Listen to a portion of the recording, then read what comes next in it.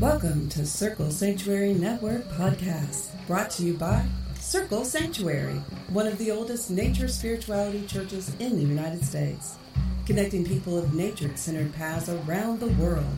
Join us through the week for a variety of shows discussing various topics, celebrating the divine in all of its forms, through nature worship, rituals, education, and building bridges of community. Hello, we are Twyla York. And Laura González. And we are the officially unofficial pagan committee ambassadors for Chicago for Parliament of the World Religions. No, we're not. We're nothing official. We're just two friends that are overly excited about Parliament of the World Religions. First of all, how are you, Twyla? I am doing really well. I'm very excited for Parliament coming up. How are you doing? I'm doing really well, and I'm actually very excited about Parliament. And because we are very excited about Parliament of the World Religions happening in Chicago, our hometown, I invited Twyla to tell us a little bit about, first of all, what is Parliament of the World Religions? So Parliament of the World Religions was actually started before the Great Fire in Chicago. And it was created to kind of cultivate harmony among the world religions and try to foster engagement with all of these institutions and how can we work together to achieve a just, a peaceful, and sustainable world. They gather every 3 years, roughly 3 years, in different cities around the world to gather and work on these issues. And this year is going to be in Chicago. Yes, it's going to be at the McCormick Place. It's going to be right on my backyard, literally. For those who don't know, I live very, very close to the McCormick Place. And why do you think it's important that we represent not only from Chicago, but from all over the world, we as pagans? Why should we be proactive? Why should we be going? As pagans, we should be going because we, as a religious, spiritual movement and group and identity, had to fight for our place at Parliament. Every step of the way, we had amazing people like Phyllis and Angie and Andres fighting tooth and nail, among many, many other important pagans, also Selena, for us to have a space within the Parliament to recognize among the big religious leaders that paganism is valid and important and a very diverse, large community network of individuals from a wide range of backgrounds. And being at Chicago, we want to represent that fully, that this is the beautiful tapestry that is paganism. Come show that, come be part of this tapestry that we're going to show these other religious leaders who and what we are and how we practice and how we celebrate. Beautiful. So when is Parliament and how do we sign up? So Parliament is going to be August 14th through the 18th, as I said, in the McCormick Place, downtown Chicago. And if you go to the parliamentofreligions.org, you can sign up for tickets. They have discounted tickets if you have a larger group going. They also have discounted tickets for children and if you have a field trip arranging with a youth group. But again, you go to Parliament of World Religions. My apologies. Parliamentofreligions.org.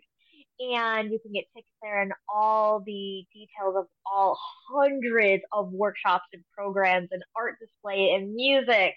That's all going to be there. And of course, we're going to do the shameless self-promotion because we all are going to be presenting. So I'm going to be with Reverend Selena Fox and Reverend Deborah Rose talking about women in podcasting. And then we are going to be doing a Pagan Voices of Chicago panel. So we have Laura González, myself, Damian Hahn, Claire Levioki, Chris Allen, Talitha Lee, and Jamie Marie Robinson, representing our individual different voices and paths within paganism. And then I'm also doing another panel, which is going to be the Voices of the Goddesses, with Angie Buchanan and a whole slew of other women. We each are connecting with different goddesses and writing a piece about it and wearing these beautiful artistic masks as our writing is read out loud. That is wonderful. And last but not least, of course, I'm going to be doing a panel with Reverend Karen Green and Reverend Selena Fox about festivals of the dead. Of course, we're going to be talking about Day of the Dead, All Saints Day, All Souls Day, and absolutely Samhain, Halloween, and whatnot. And then whatever else comes through between then and now, because we are going to be taking part on ceremonies or the group, the room, or I don't know. I mean, I'm about to go with the flow and go wherever I'm called. So it's going to be a good time. And please remind us, Twyla, of the website where people can sign up.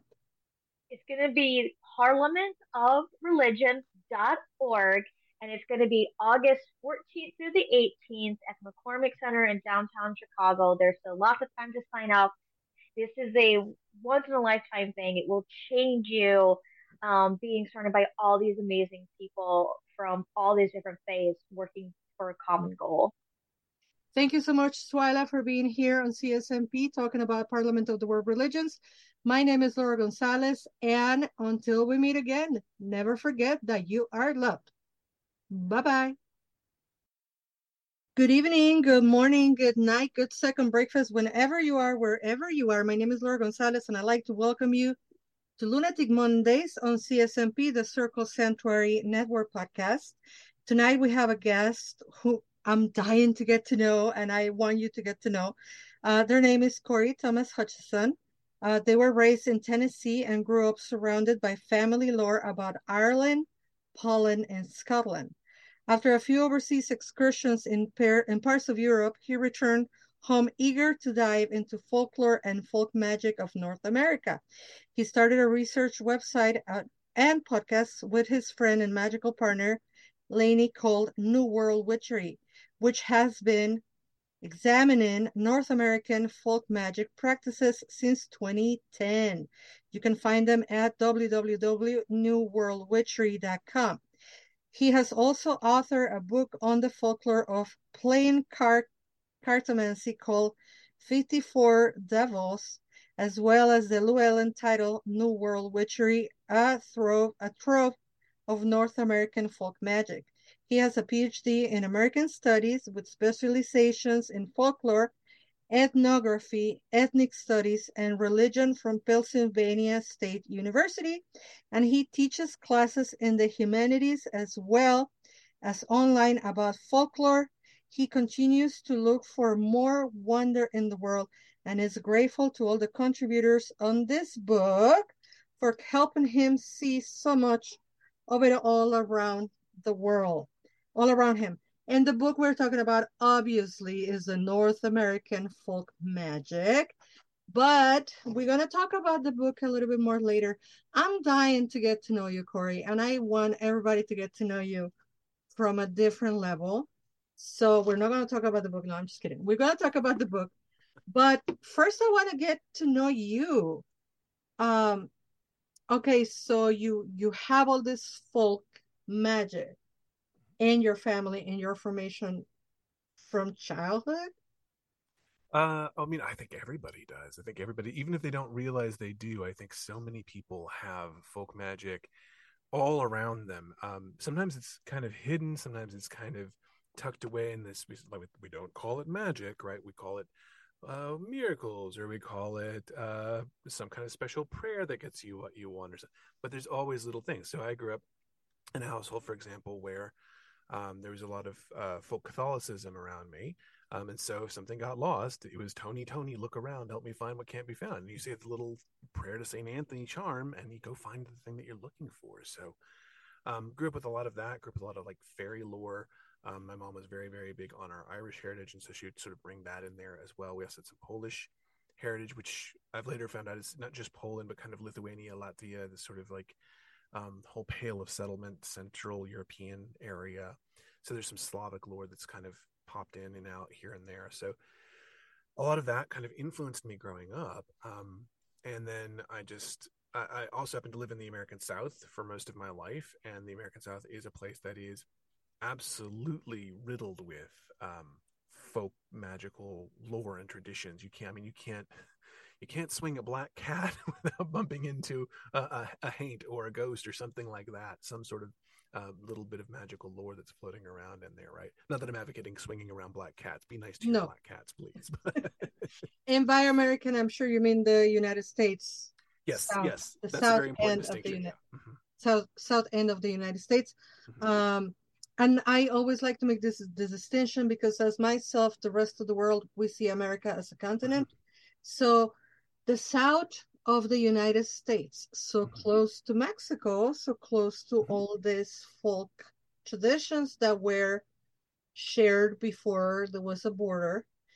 And also, I have been very blessed to make friends and read books by both Byron Ballard and by I can't remember his name now. He's on this book.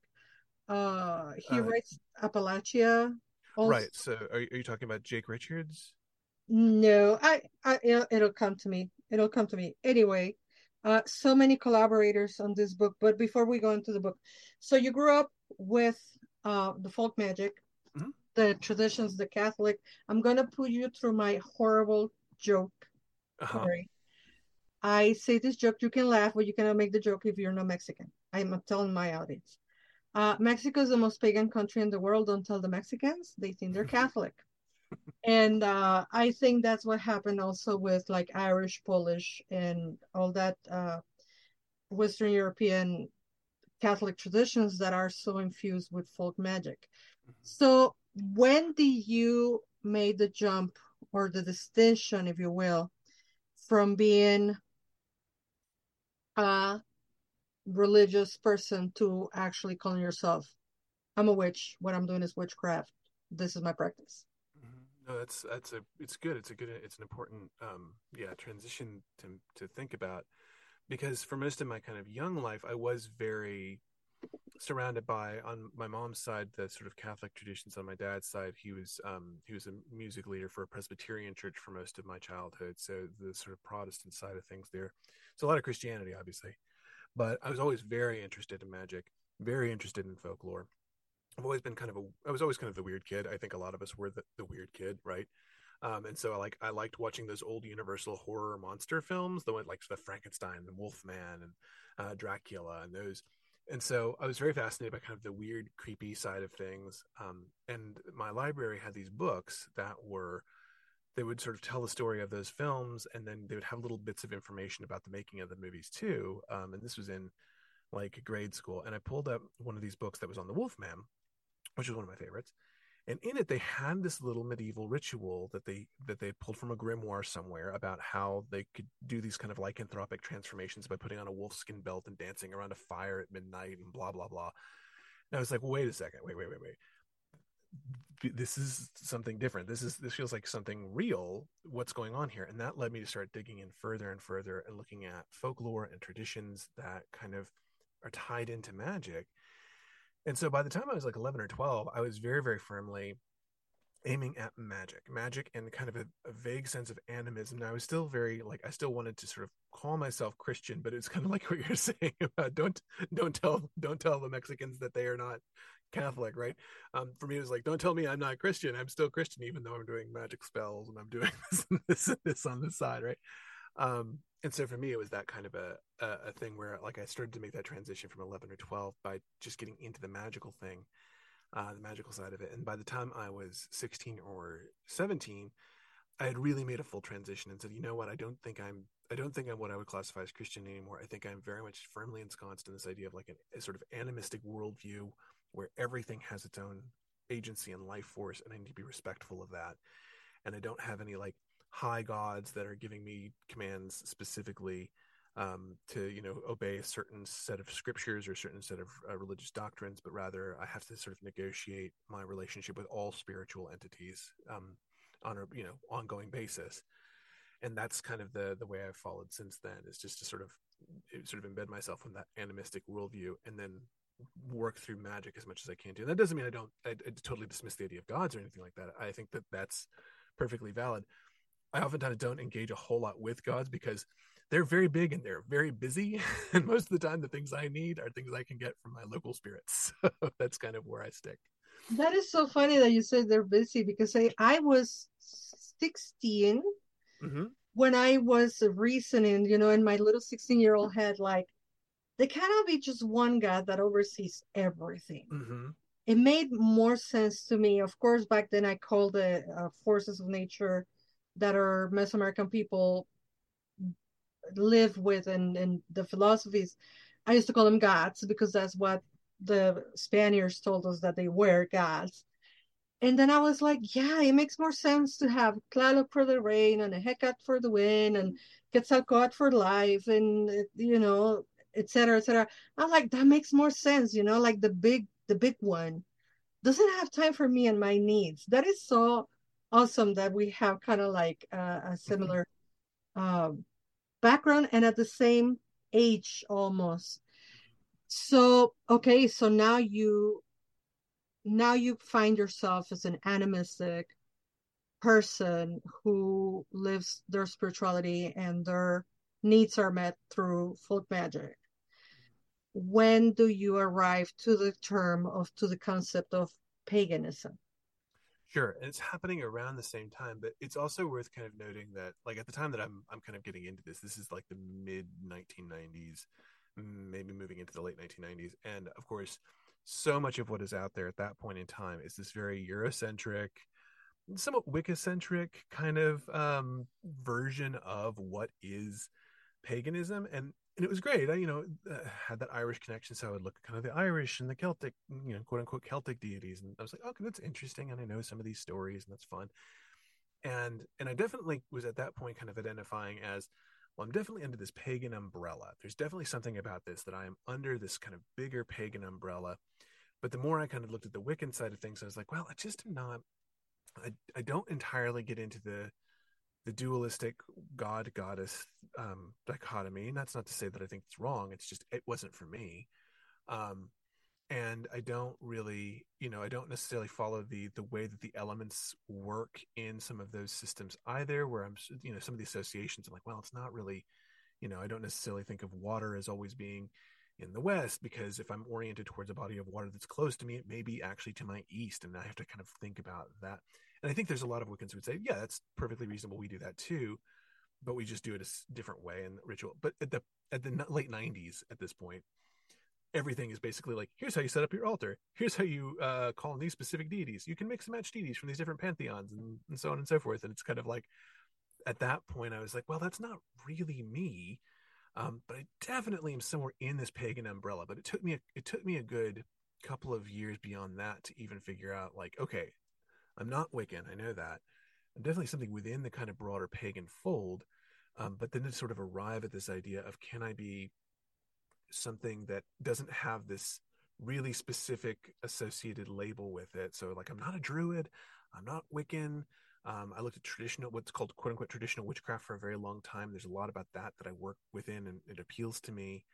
But it really was just something where I was like, well, no, I think I'm just going to practice. I'm just going to practice what I practice, and talk to other folk practitioners who are practicing the same kind of like folk practices throughout. And by the time I'm kind of really getting into this, it's really focusing more on North America. So United States, mostly kind of just basically kind of the northern states of Mexico, and some Canadian lore had kind of filtered in at that point too.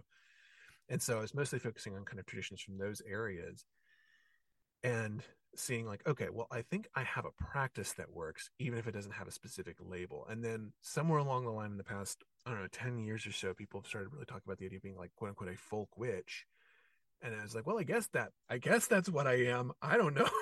Like, that's what I'm doing. So sure, we'll call it that.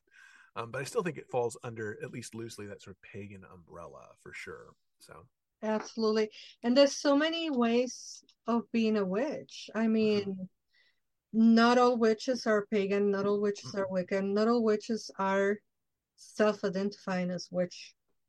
And that is something that we in folk magic see a lot, like, I know Mexican and or Mexican American and or Chicano people, um, and a lot of people here in Chicago. When you were saying water to the west, I was like, yeah, Chicago. Anybody? Like, we have this yeah. big old lake on the east. Like, we cannot call water to the west because I don't. Other people do, and that's fine with me. I say, Cory, always that the most magical words are "you do you, boo." That is like, that is where the magic resides. Is "you do you." But I love this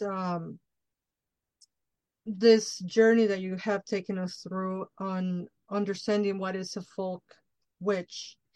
And I do use a lot of names and titles to define myself, but I think that folk witch is also obviously one that fits. And then it's funny that like people will make assumptions, right, about the way certain witches look. Like because I've been told that I look more Puerto Rican than I look Mexican. I don't know. I guess it's the curly hair. And then everybody's like, you do Santeria, right? You do hoodoo, right? And I'm like, no, I'm more into the Mesoamerican indigenous because I am an indigenous woman.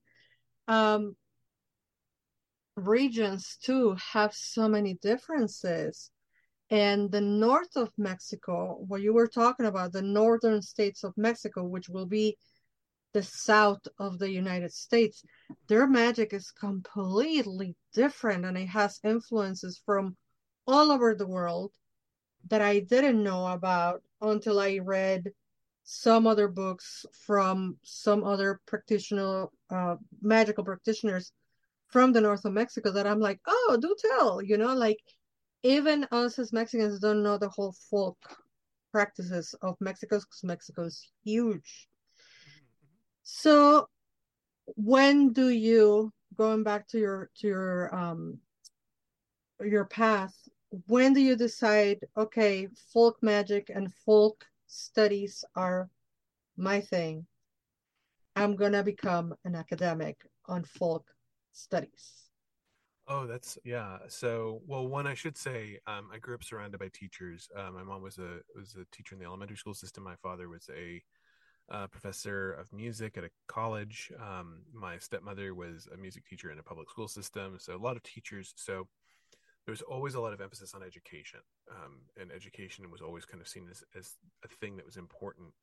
And I did really well in school, kind of just in the sort of academic sense. But it was also one of those things where I did well, but I didn't necessarily pick something out that I really wanted. I was very interested in sciences. I was very interested in humanities, very interested in a lot of different fields and things like that. But um, I got my undergraduate degree in English, studying literature because I thought, okay, well, literature is something I'm really interested in. I'll go this direction with it. And then found that an English degree is actually really, really useful for doing a lot of things in the business world because you're really good at writing and communication and things like that. So I spent a good part of my sort of young adult life working in corporate jobs, doing things like I was a director of human resources for a Fortune 5000 company for a good long while. Really enjoyed it and really had a good time. But at some point I started saying, I miss the sort of depth of curiosity that academia sort of provided, where you could sort of sit and really work with some ideas for a long time. And about the same time, I was also podcasting had just kind of become a thing. And so I'd been listening to a podcast called The Crooked Path by Peter Padden, who's sadly no longer with us. And he focuses a lot on traditional witchcraft, mostly from a kind of British Isles perspective. He was really looking at kind of Welsh material mostly, but very, very interesting stuff. And I kept hearing him talk about this material and thinking, well, why isn't anybody doing this with anything North American at the time? And so I got together with my partner Lane, who we've done some magical practice work together, and we both were really interested in folklore. She grew up in the South as well, and so we had a lot of sort of shared folklore experiences. And so we started this podcast where we said we're just going to do a couple episodes talking about the folk magic in North America, and talk about a few of the different things that we've seen kind of around. And that has spanned now. We've been doing that since 2010. We've done over 230 episodes of that show, with I think over 100 people we've had on the show talking about their different practices and their different ways of doing folk magic, sort of throughout the continent. We haven't gone to South America yet, just because I feel like North America in and of itself is so big. Like you said, like Mexico, people don't. Well, I say people don't. A lot of white people don't realize like how diverse Mexico is. Like people from Sonora are not practicing in the same way that somebody from, I don't know, Oaxaca is going to practice, right? They're going to be doing very different things, and people don't always realize that. So like, there's a lot of like North American material that, there's never going to be a bottom to that well. I think there's so much that you could explore in North America, and I hope somebody does an excellent South American podcast at some point that kind of covers all of the material there. But I know I'm not qualified to do that. And so, in doing the podcast, I realized that doing this research that I had to do for the show and for the website, because I started doing articles for this website that was associated with the show, I was loving it. I loved every minute of writing these articles, doing these shows, doing the research. And so I started looking at, well, what can I do with this kind of from a more practical standpoint? And I decided to go back to school. I did a master's degree, and then went on and did a doctoral degree, because I found a university that would allow me to kind of do specifically folklore studies, and really dig into the folklore studies. And so I did a lot of folklore research and work. I did papers on the use of monster play and fatherhood. Did something on that. And then my big PhD study was I was embedded with a folklore festival in Philadelphia that focused on this European monster figure that shows up called the Krampus. And they have a big parade for him. At the time, it was for him. It was specifically a Krampuslav, a Krampus parade in Philadelphia, but eventually it became something called the Parade of Spirits, which focuses on a lot of different sort of wintertime lore creatures from multiple cultures. And so I did a research project with that, and I was continuing to write and do research on other aspects of folklore. And I found that folklore is one of those things where everybody has it, everybody's constantly surrounded by it, and nobody realizes how much of it they're in contact with. I get questions all the time about like, well, where can I learn about, my folk magic systems, or where can I learn about my, or where can I learn about folklore that, that is open to me, or they'll say like, oh, well, I wish I had these traditions, but I just didn't grow up with any of it. And I'm always like, I bet you did. I bet you grew up with it. It just wasn't called the thing that we're calling it here. You have to think about kind of like, well, what did you do when you passed a graveyard? Did you hold your breath? Did you look away? Did you say a little prayer? Did you lift up your feet? Like, what did you do? All of that kind of ties in, and those traditions get tied back to some of the folk practices that people have about like, how do you show respect to the dead, and can you draw these kind of lines between these things? And so diving into the academic world allowed me to really explore that in some depth and do so much more research with it, and hopefully bring some serious investigative thinking to folk magic more broadly, particularly in North America. And I'm hoping that people, if they read the complete book of North American folk magic, or if they read New World Witchery, or if they read any, you mentioned people who've been writing about, for example, Mexican and Mexican American traditions. I think of, I don't know if you've talked to Laura Davila yet, but she wrote a really excellent book called Mexican Sorcery in the past year or so. And she, for example, tracks the influence of Jewish immigration in Mexico and how it really influenced some of the magic in certain areas. So there are people doing a lot of really great work, and I'm just glad to be a part of that. But I think it's one of those things where that's what I want to see. Is I want to see people, treating this with some seriousness and some deep thought, but also having some fun with it too. So because I think it is fun. So. Of course, and yes, I was referring precisely to Laura Davila, Daphne La Hechicera, yes, with her book, where I learned about all this Jewish influence on the north of Mexico, because I'm from Mexico City. I'm from El DF. By the way, you speak Spanish? Un poco. Your pronunciation of Sonora and Oaxaca are perfect, by the way. Thank you. And that is always appreciated. And I also read the book by J. Allen Cross, and I also read the book by, oh my God, I forgot. What is wrong with me? I'm blanking on names today. Jaime Girones, the book on the little book of Day of the Dead, and all these wonderful people from Mexico and Central and South America who are writing books. Carolina Amor is doing podcasts. Monica Gobin had wrote about the phases of the moon and the Estrella del Sur stuff that is happening in Argentina. And And Erica Bonaflores did that really lovely book on, I think it was curanderismo practices. Yeah, no, yeah. There's been a wonderful rush of authors, so I I love that. think I think after the old Bookland and Cunningham and Mm-hmm. what happens in the United States Mm-hmm. starts happening in Mexico, Central and South America 1 or 2 decades later. Mm-hmm. And so we had Buckland and Cunningham on the 90s. So we have in the 2010s things that start happening from Central and South America and Mexico, which is North America. For those who still they want to will Mexico into South America. It's No, not. Mexico is North America. I think people believe, Cory, that if they will it hard enough, it's going to happen. It's not going to happen. Mexico's North America, period. Sorry if you think it's not. But anyway, let's talk about this wonderful book of yours. I have to say, Cory, though, this wonderful book of ours, Mm-hmm. because Mm-hmm. it really, you have so many heavy hitters on this book. And I squirry myself into the book. I am not in the book, but I am in the book. So the book is called Llewellyn's Complete Book of North American Folk Magic, a landscape of magic, mystery, and tradition. And let me read you one of the blurbs. It says, a love letter to North American witchcraft. This book is a must for folk magic practitioners, apprentices, and connoisseurs.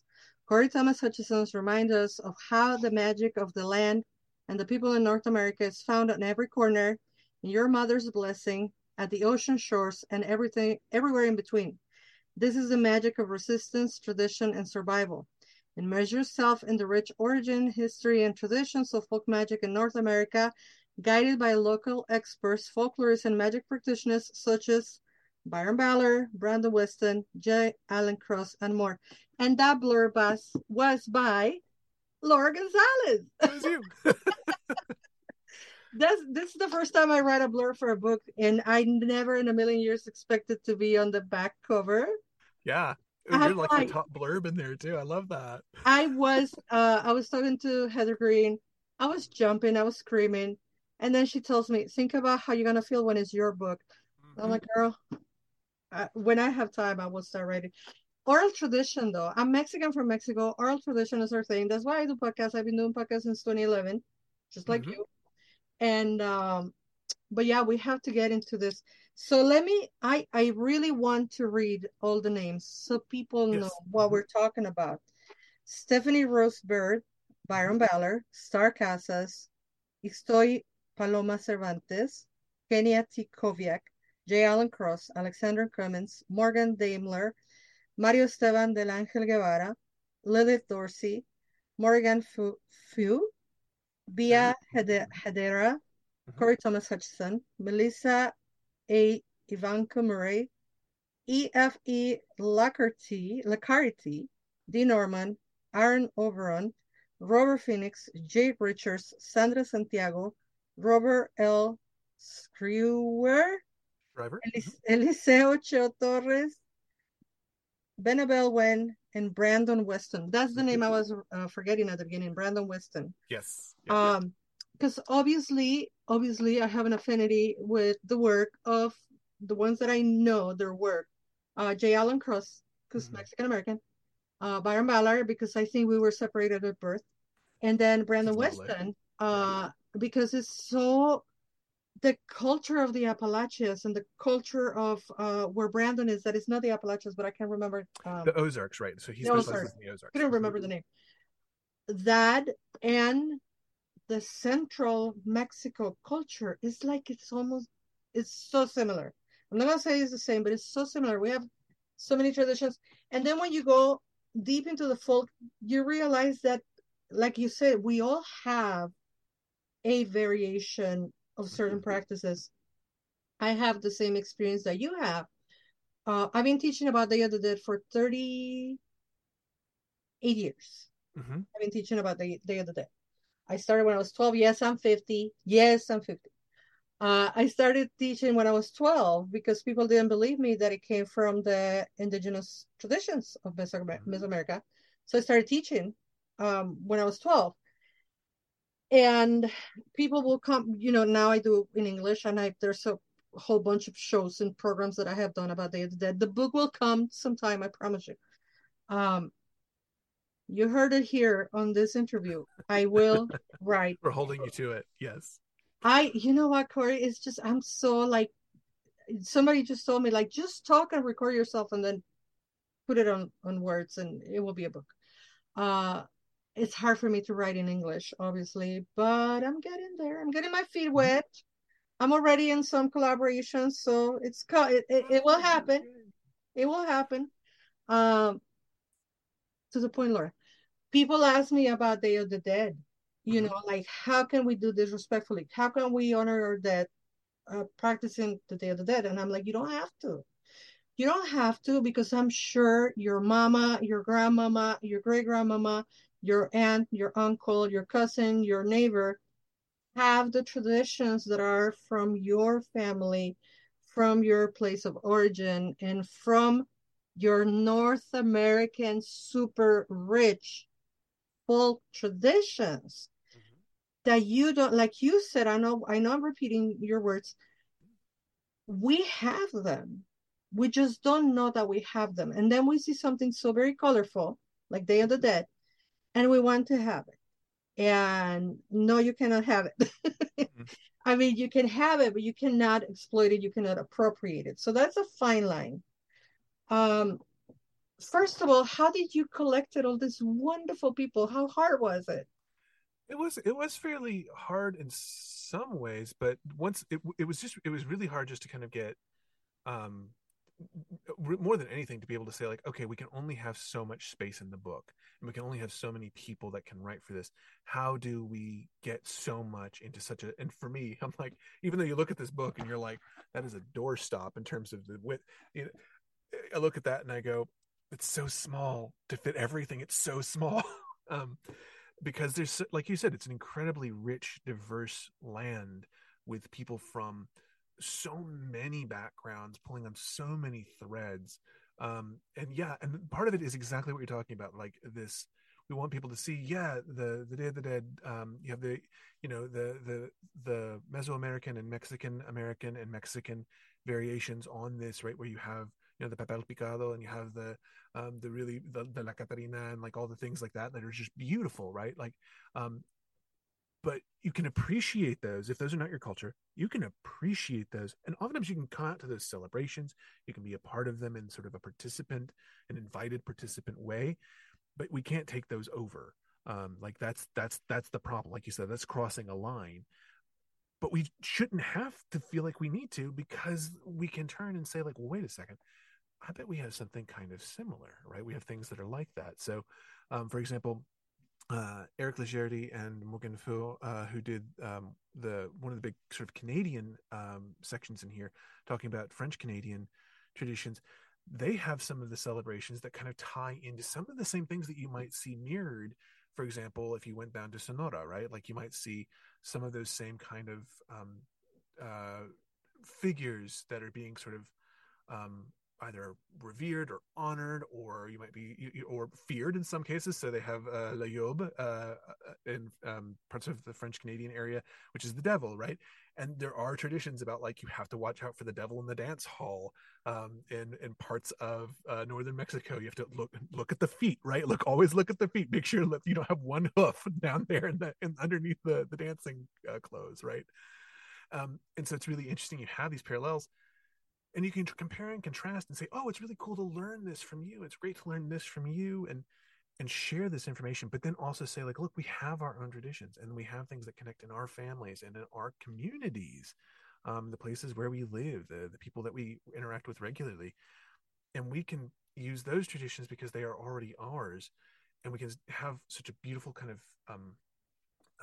blooming, a fluorescence, right? Flowering of multiple traditions together. And it's kind of like a garden, right? Where if you can have a rose garden, and a rose garden can be really, really beautiful, right? But if you have nothing but red roses through a rose garden, it's beautiful the first time you see it, but that's it, right? But if you have dozens and dozens and dozens of different kind of flowers blooming in there, all those contrasts, all those different smells and looks and textures and blooming periods and blooming times, and the way things are, it becomes so much more beautiful. And I think that's what we see in North America is we have all of these different flowering traditions of folk magic. And we can appreciate them all for different reasons and enjoy them all, and still not be crossing those lines and stealing them. You don't have to go and pick the flowers from somebody else's part of the garden to make your part of the garden better, right? The fact that part exists just makes your part better by existing, right? So that's kind of how I approached the book. And gathering all these people together, they all had these rich traditions that were so ready to be talked about, and they were so eager to give. Pretty much everybody I talked to in this book, they were so eager to give some information about their traditions and their backgrounds and the things that they were practicing, the things that they knew. So when I reached out to them, I would say like, hey, I'm going to give you kind of some questions, but it's really up to you. Talk about what you want to talk about, and I'll kind of, pare it down if we need to. And almost everybody, and it'd say like, here's a couple of prompt questions, and they would just run with it and have so much to say, because it's like you're saying with an oral tradition, right? We hold on to all this information, and then when somebody actually is saying like, hey, can you talk about this? Blah, blah, blah, blah, blah, blah, right? We're just letting it all out. It's a fire hose, just right out, and we want to share it. And you don't know how much you have in you. I was talking to a friend and mentor, Christopher Hughes, when he wrote about Llewellyn. And he was telling me, I grew up with this, so I didn't know how to, and I'm paraphrasing, of course, how to separate, like, this is what I grew up with. This is daily to me. This is a part of my quotidianity. How do I put this in the book for somebody that has never been part of the culture? And that's what happens with folk traditions, that we talk about and we practice them. We do them all the time.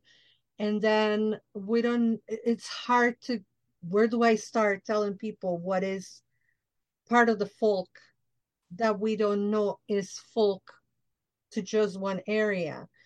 And then another thing that you tap on earlier is people from different areas, because the culture and the way we see the culture, for example, in central Mexico, the people that are living the culture there, and then those who are on the border towns, excuse me, and then us, the diaspora, how we carry that over, how that starts transforming into its own thing without losing the roots.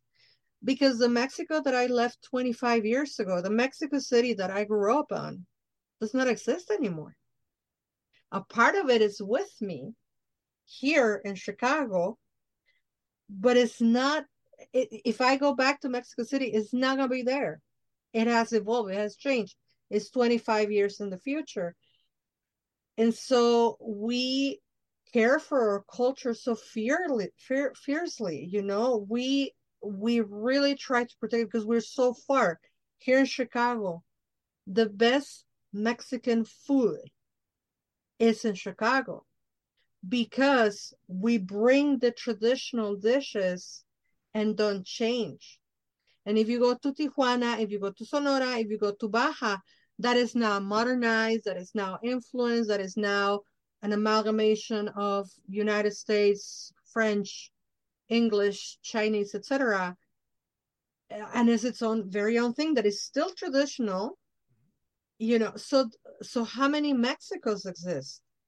And how many, like the Mexican American culture, and like the work that J. Allen Cross did on his book of American Brujeria, that is a different witchcraft from what I grew up with. It has the same basis, but it's different. So it's an evolving animal, and that's why folklore is so beautiful. It's almost like a painting that keeps changing the colors. I'm thinking one of those who painted the Starry Night? Was it Van Gogh? Van Gogh, right? Yeah, Van Gogh paintings. It's kind of like those moving, that's what folklore is. It keeps evolving. It absolutely does. No, I love your point. I mean, I I think there are people who will fight you about the Chicago being the best. But your point is right. Like it Come and preserves the fight me. tradition. Yeah, right. Like come at you there. Come and fight me. Yeah. But you're right. Like the stuff that you get in, for example, Baja it is different. It's been transformed. That doesn't make it not good. Doesn't make it. It's delicious. You get birria there. It's going to be delicious. It's going to be absolutely fantastic. But they're going to maybe specialize in something more like the fish tacos or something like that, right? The mariscos and stuff like that. But whereas I don't know, do you have the birria up in Chicago? I'm recently vegan, but yes, I have had, and it's the best. The quesadilla here in Pilsen is Yeah. the best. And another thing, it doesn't make it not Mexican.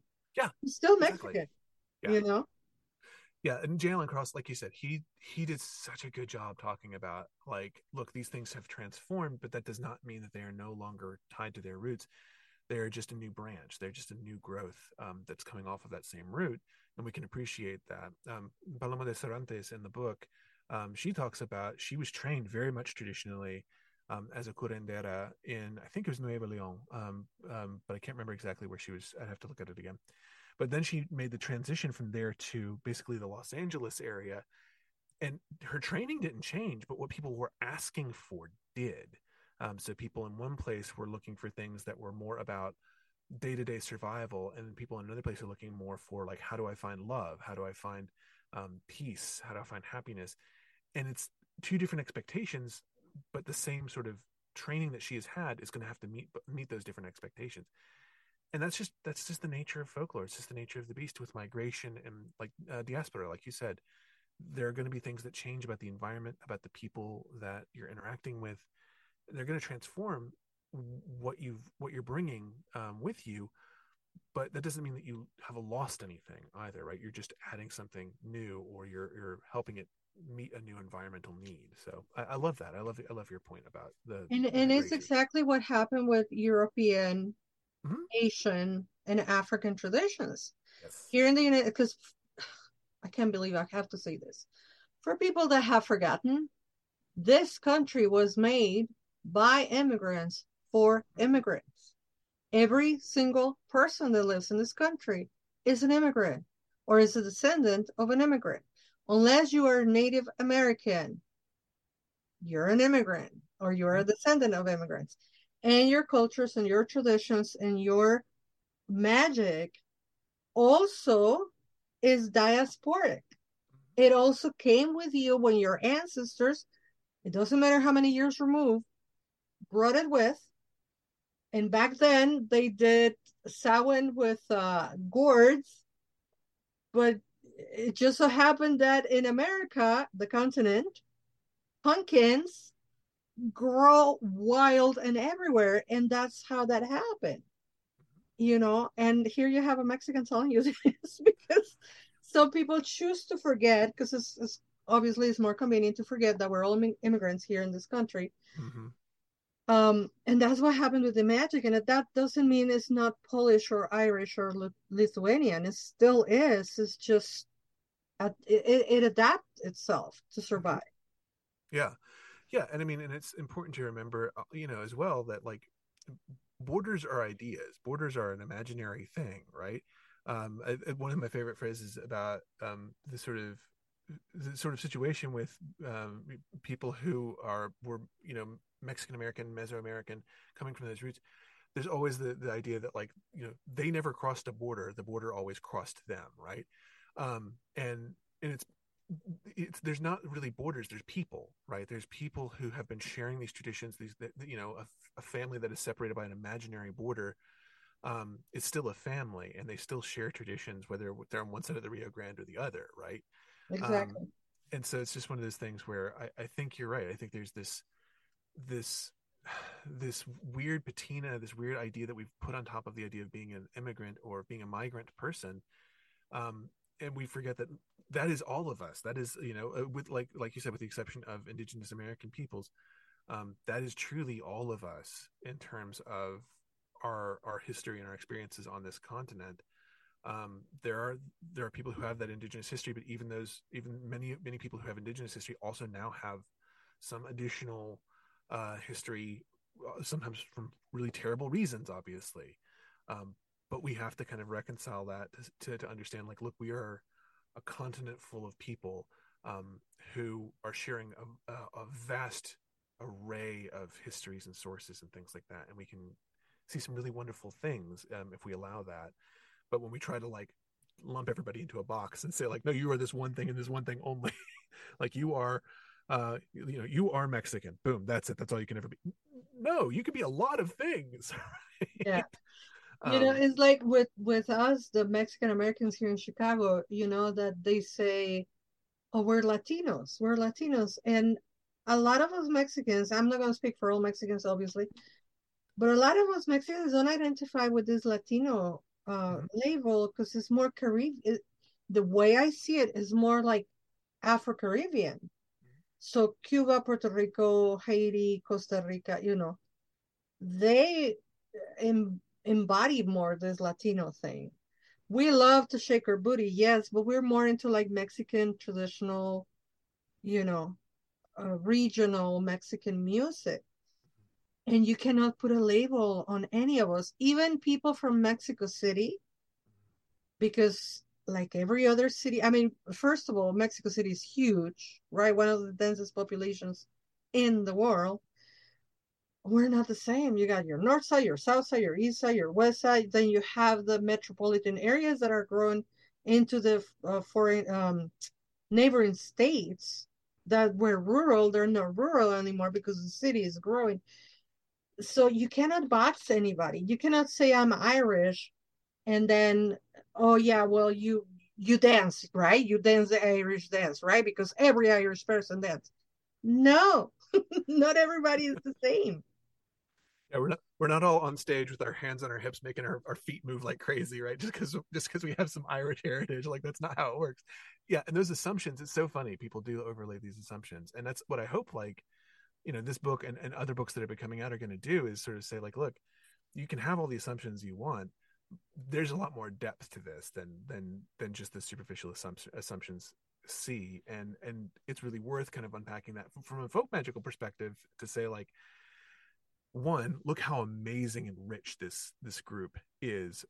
Even in some cases, we have people who are kind of doing contrasting versions of their culture. So Pennsylvania German, we got two different people both practicing Pennsylvania German healing traditions, and you can look at them and see like, oh, there are a lot of differences even in the way these two people practice them.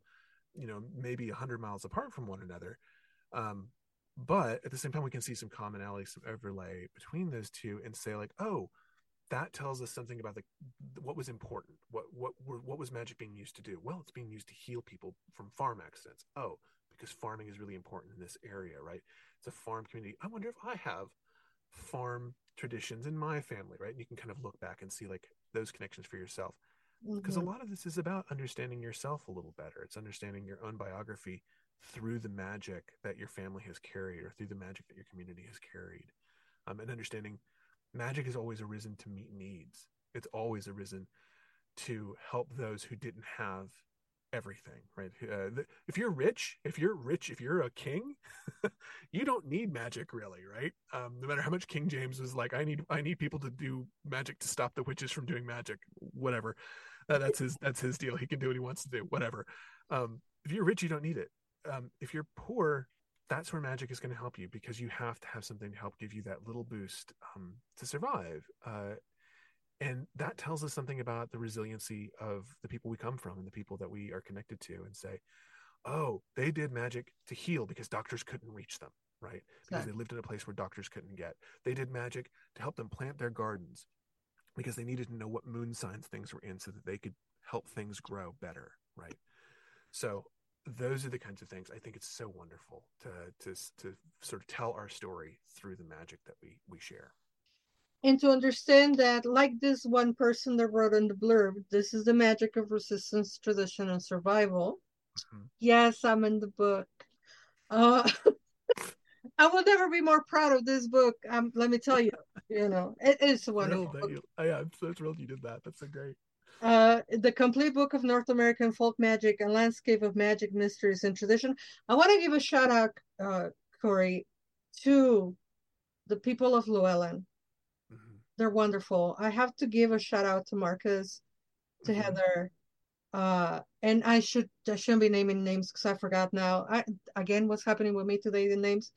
The folks of Llewellyn, they're so generous and they're so magical and they're so wonderful. So thank you, and thank you to all these authors that you compile all these beautiful stories. And of course, I have to ask you, where can people get the book, Cory? Well, the best place to do is go to Llewellyn.com, obviously. And I will say this, if you go to Llewellyn.com, one of the cool things they've done is they've created an interactive map so that you can click on the different locations that are listed in the book and see what the chapters are, learn a little bit more about them as you look for information in the book. So that's the best place to go. It is, of course, available on the big giant website named after the South American River. Yes. And it is also on places like bookshop.org and any place where you can order books. You'll be able to find this. So that is wonderful. I love it. I love every single one of the authors here. Some of them, like I say, I already knew and I'm a fan and I love them. And some of them I got to meet reading this wonderful book. So thank you. Remember, folks, we all have folk magic. We all have folk traditions. And I cannot believe I have to say this again. No, you cannot appropriate the dominant culture. I've been accused of appropriating Krampus. Oh. Because I love, when you mentioned Krampus, I was like, oh, I can't believe you wrote a thing on Krampus because I love Krampus. No, I'm not, as a Mexican, I'm not appropriating Krampus because that is the dominant culture. And also I'm not making money out of it. Right. But anyway, look into your family history, right? Look into what your mama did when she was cooking. What were the prayers that she was saying when she was trying to put a meal together for you and your 7 siblings? That is where the magic is. That is where the mystery is. In the land, on the sea, on your mama's prayer, and how she tie your shoes. You know, it's everywhere. It's just wonderful. I cannot believe we're already been here for so long. Do you have any future? Of course, today is June 12th. So after today, June 12th, wink, wink. Do you have any presentations? Do you have any places that you're going to be? Anything that you want to tell us about so we can follow you? Sure, absolutely. The biggest one kind of coming up is I will be one of the keynote speakers at Mystic South, which is in Atlanta in July. I'm going to be doing 3 different presentations there. One on a ritual known as the Dumb Supper, which is a silent meal that has a lot of folklore about it. One is going to be on the way that witchcraft accusations are connected with things like economics, and how basically poor people are easy targets in some ways. And how sort of the economy of witchcraft worked, and then. I'm also doing a fun one, which is I'm doing a pajama party, a witchcraft, a folk divination pajama party. Where if you ever play the sleepover games, like where you would have like Bloody Mary, or you would have like Charlie and you'd spin the pencils, or like the Ouija boards and stuff. So we're gonna get people together, and we're gonna have a whole bunch of like little like games that we can do. It's like a big sleepover party. So yeah. You mischievous children. We're summoning demons tonight. Oh my God, that sounds like a lot of fun. So that's going to be in Mystic South? Yes, Mystic South. And remind us the dates? It's mid-July. I think it's like July 14th through 17th. Don't quote me on that exactly, but it's definitely kind of mid-July. If you go to the Mystic South website, they will specifically have the dates. I think it's the 14th through the 16th or 17th are the main dates for that. So. Well, it happened again that I have a guest on my show that I've never met before. And now I feel that I have a friend forever. Oh, I do too. Oh, it's so delightful to meet you. It's been so wonderful. I definitely will want you back at one point because you are wonderful. And we can talk folk until we cannot dance anymore with the red slippers. Yes, love it. And talk about these little traditions and talk about La Llorona and all that kind of stuff. But anyway, as of right now, time is of the essence because we're not pre-recording, but we all have things to do. Yes, we are pre-recording. You know we're pre-recording. It's not a secret anymore. So speaking of pre-recording, I have news for you. On June 26th, we will have Matthew Ash McKernan talking about his book, Weircraft. Pardon my butchering of words. July 10, we're going to have Sasha Graham talking about Tarot of the Witch's Garden. If you haven't got your Tarot of the Witch's Garden, you're slipping on it. And on July 24th, we're going to have Phoenix Silverstar talking about her book, Rituals from Scratch. I think that's the title. And you can find all of Lunatic Mondays on the Circle Sanctuary website under the CSMP tab. Click on Lunatic Mondays, you can find them. Or if you go to the Llewellyn website, then you can go to the authors page, and then you can find the podcast there.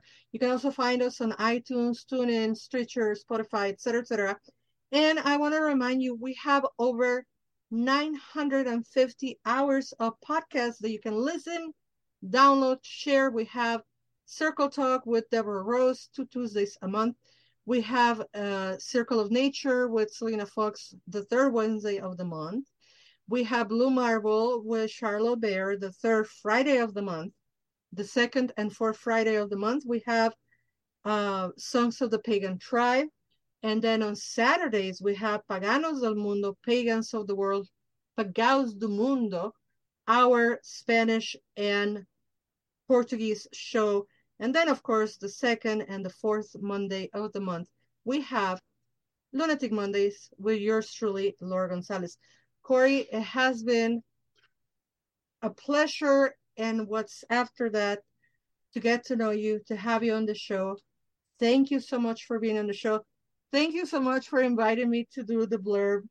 I am really ecstatic that I am in the book.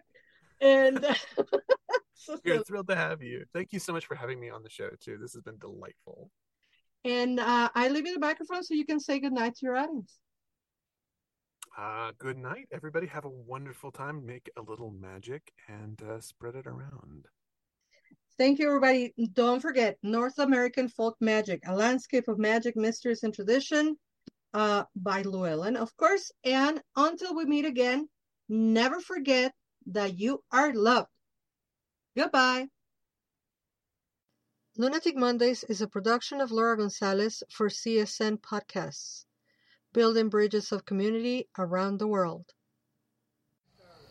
Thank you for joining us on the Circle Sanctuary Network podcast, presented by Circle Sanctuary and produced for all who follow nature-centered paths. Join us throughout the week for various programming connecting with the community around the world. Please don't forget to watch for updates on the Circle Sanctuary website at www.circlesanctuary.org. Follow us on Facebook at facebook.com/CSN Podcasts. We can also be found on your favorite podcast hosting sites such as iTunes, Stitcher, Spotify, and others. Until next time, many blessings.